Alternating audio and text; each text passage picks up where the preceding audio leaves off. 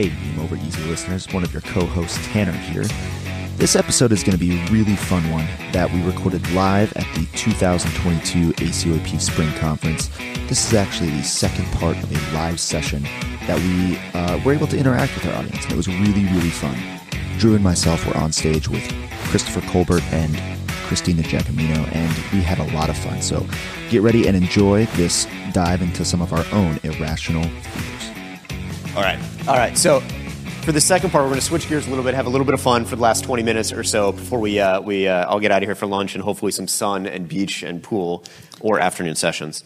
So something I dreamt up just a couple weeks ago is I mean a lot of stuff. I do. I've been having nightmares. They're dreams. Doing a procedural sedation. So I have, Drew Kelno, an irrational fear of procedural sedations. I hate him. I absolutely hate them. I think they are the worst thing that we can possibly do in the emergency department. You take somebody who is breathing on their own with a perfectly fine, sometimes not fine, airway. Yes, they have something going on. They need a suture. They need a reduction. And I give them medication then to bring them to the brink of death. So I can take somebody who was doing fine before I gave them medications to try to do something that probably isn't going to kill them. Your delivery right now is very good. With a procedure that might kill them. And I hate it. I can run a code and my heart rate barely gets above 90, right? I do a procedural sedation, I'm tacking away in the 130s. My max heart rate, by the way, is like 170, so like 130 is getting up there, right? When I'm doing the Peloton, like zone 4 for me is 130s, right? If anyone knows. So this is, and I am anal, right, about my setup. I have pharmacy there when they're available. I have respiratory in-house, in the ED 24 hours a day, and they're in their. Sounds like a nice ER to work. Yeah, I know. I work in a nice ER. It's great. I usually have a resident and myself. So, there's lots of people. I have no reason to have this much of an irrational fear of procedural sedation. And yet, if there is anything I can do to avoid procedural sedation, and it doesn't matter the medication, right? I mean, ketamine, propofol, whatever else. Forget etomidate for no, right? I mean, guys, help me process through this irrational fear, and tell me that you have irrational fears too. Not that bad. You're starting to make me nervous about procedural sedations all of a sudden. I was fine with them until all of a sudden you're making it sound like we're about killing people, but we're not. And I think that would be the thing I would try to really latch onto, is knowing that because of your training and expertise and all the information you have the ability and the setup to take care of them should something go wrong. And you've had that happen to you before? Oh, there's two types of providers in this room.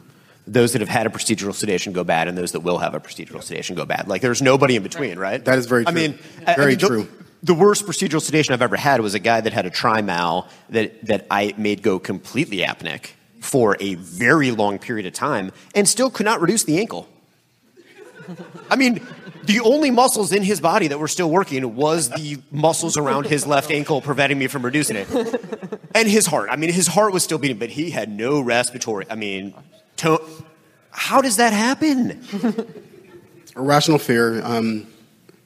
This is a safe place. I'm going to say this.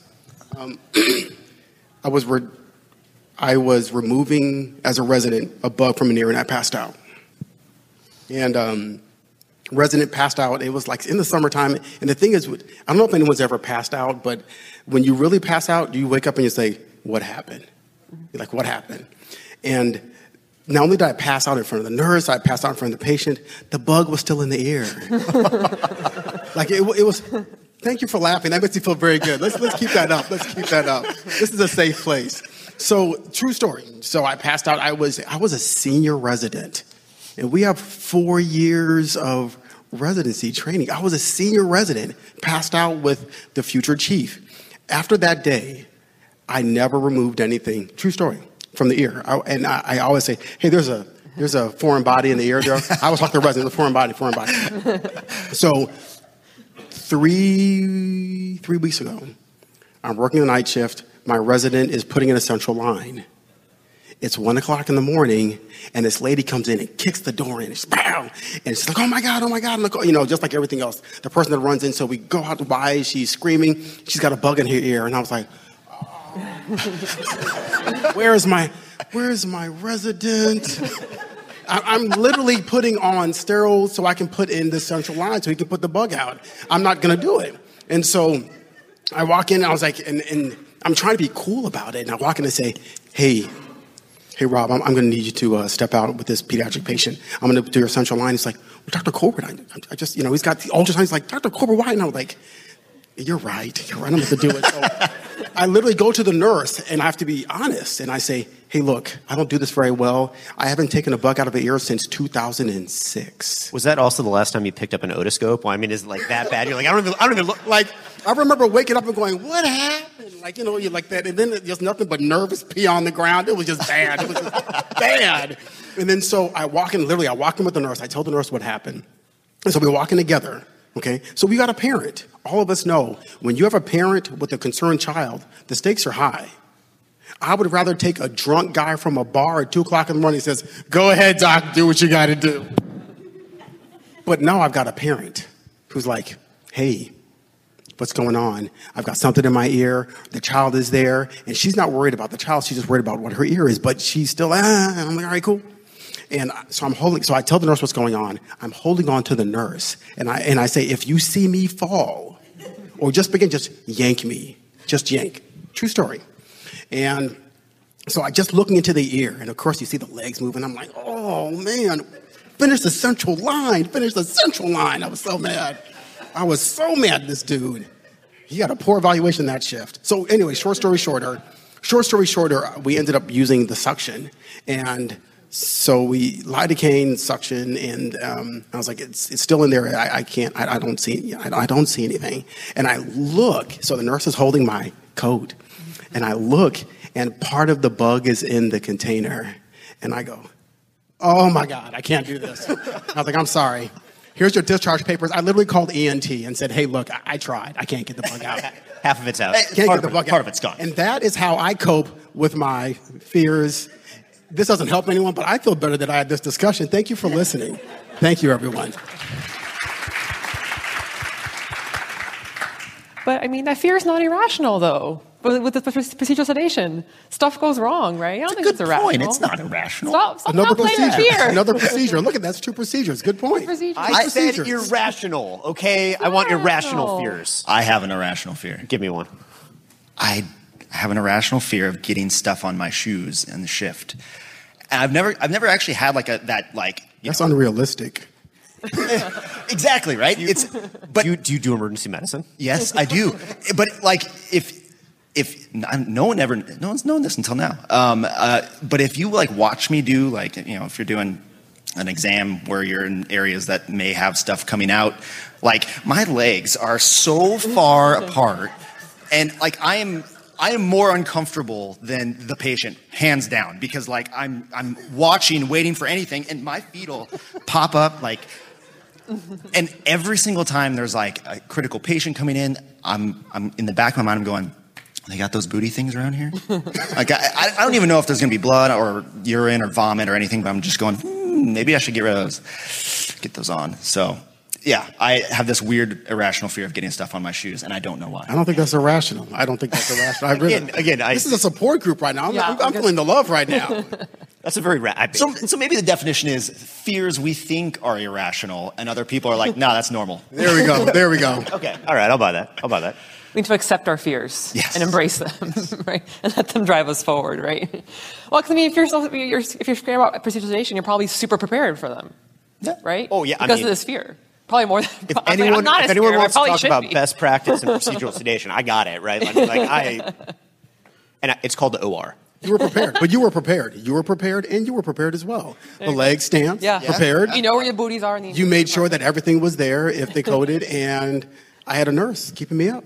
No, I do share a story about my favorite procedural sedation, not the guy that went apneic.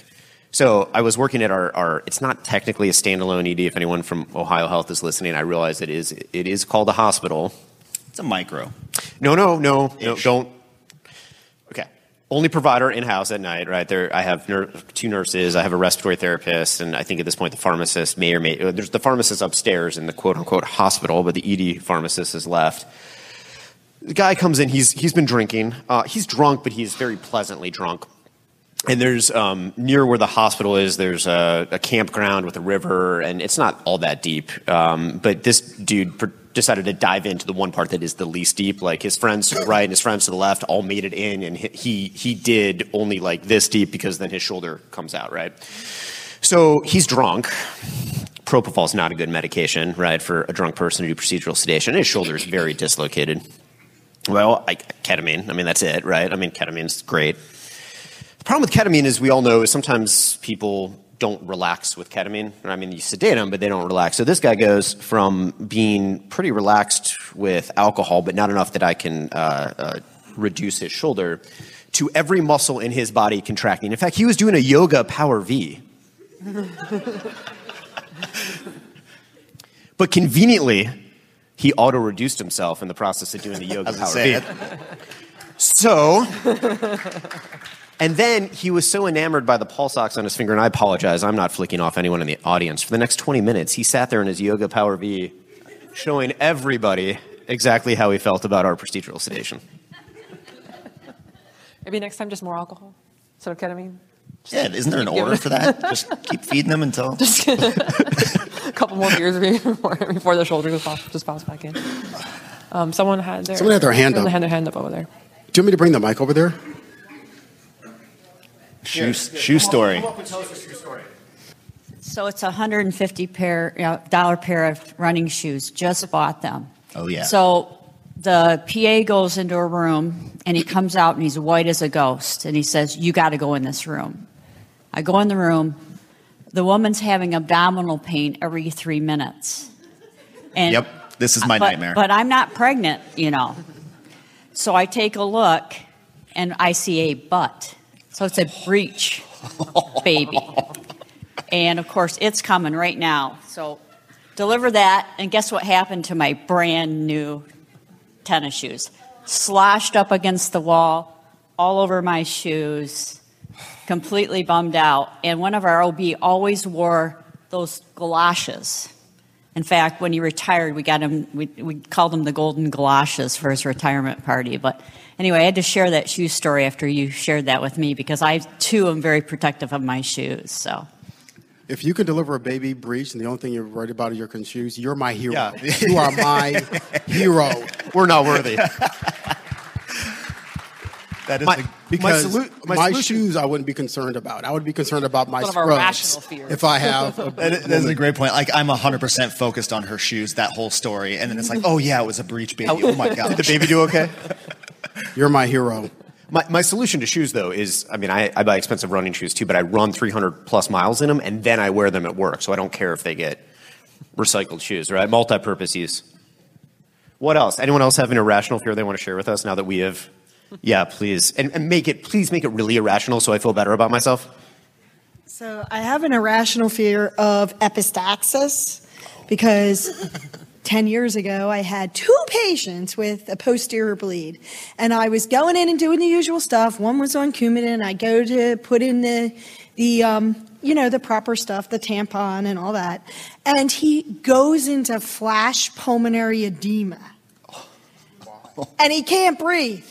And I can't fix him. So now I have an uncontrolled bleed, and he can't breathe, and I have to tube him, and I'm trying to tube him, and I can't see anything in the airway. And this was before we had all this nice stuff that we have now to tube him.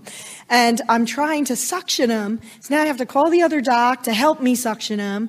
And now he's trying to suction. I'm trying to see. Now my arm is doing this because I'm holding it up for so long. And now I just simply can't. Now I got a nurse holding onto my hand, all of us holding up the laryngoscope to try to get him intubated. I finally got him intubated.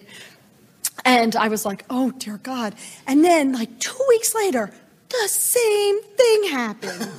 And I was like, oh, my God. And my PA looks at me and goes, you are never seeing another nosebleed ever in your career. And we worked together for 15 years, me and that PA. And every time a nosebleed comes in, he goes, I got it. I got the nosebleed. And it never happened to me again.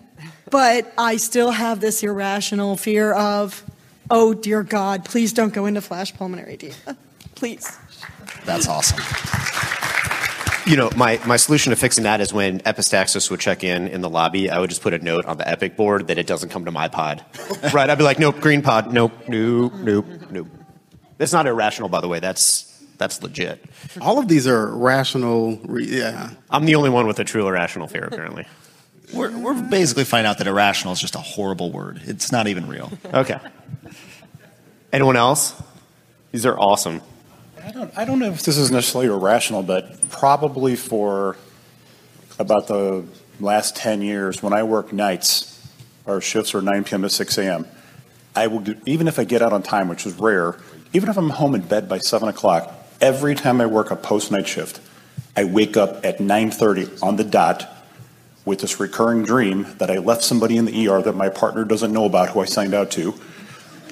They're calling in this dream, they're calling me like, what the hell is wrong with you? You left, nobody knows anything about this guy. There's no orders written. Nobody knows what's wrong with him. Did you just leave and sign? I'm gonna wake up like, what the hell?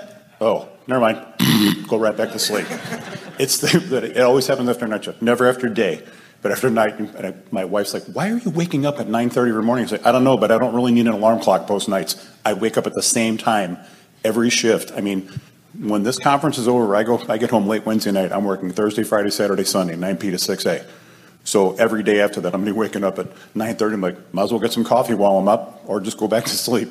But it's the same thing. It's like, I'm like, is this really irrational, or am I just having the same dream? It was very reassuring to me, to give you some confidence, Drew. One of my partners who's no longer with us, she moved out of state. She said, oh, that happens to me too. I thought I was just nuts like everybody else. And the morning doc actually is still cursing you out because when the nurse comes up to him and goes, hey, what about those 3 patients on the other pod that you didn't sign out? So, yeah, we got you. So the common element in all these items is fear. Where does that fear come from? What is the common element of the fear? Yeah, I mean, insects are gross. Six legs and an exoskeleton. Whether it's insects or I don't like dead nosebleed people. or dreams or shoes or what's the fear? Where does that come from? It probably comes from a lot of different places, I would guess. Whether it's a bad previous experience or... The common element throughout most of humanity is that we are not acceptable and we're not good enough. And you got to put it somewhere, right? So we put it in our shoes. Sure. We put it in bugs in the ear, and we put it in a procedure that we know is perfectly fine to do. Exactly. Thousands of times a day across the United States. Sure. Because you know where I can't be fearful? Is Yes. I can't be fearful when it really matters. And see, the thing of it is that the fear is that we will be exposed as not being good enough for the job that we're doing. And on any given moment in the emergency room, who is the most capable person there? It's usually my partner. You are. On the other side of the ED. You are. Okay? You are. Who's going to be the best at intubation or starting lines or even pulling the bug out if you have to? Okay? You're going to do your job whether you get crap on your shoes or not. Okay? And what happens is that as an individual in the room, okay, you are the most highly trained, you are the most acceptable, okay? And at the end of the day, people are going to respect you for what you do. And we all have holes of fear in our personal performance that we're concerned about, and we think those are weak, okay? At the same time, that's what generates our fear. And we just need to back up and say, you know what, we're acceptable, okay? We do a good job most of the time. And push comes to shove for those awkward, fearful moments, we'll step up, we take a deep breath, and we do the best we can do. Wow. That's 2 episodes in a row that he's going to close us out with some amazing closing thoughts. Like, that's fantastic. You want to be on a full podcast episode one time? Man, I was going to say, he needs to sit here. Well, we're getting close to that time anyways, and I know everyone's probably itching to get out and get some food and whatnot. So if you liked what you saw today, if you liked what you heard, please check out our podcast, our websites. We're readily available for all kinds of things. We enjoy these kind of discussions. Our hashtag is more than medicine. To be a good doctor, to be a good emergency medicine person, you have to have more than just the knowledge. You have to be able to have that emotional intelligence, the stuff that goes into being more than medicine. Thank you so much. That's all I got. Good time. Yeah.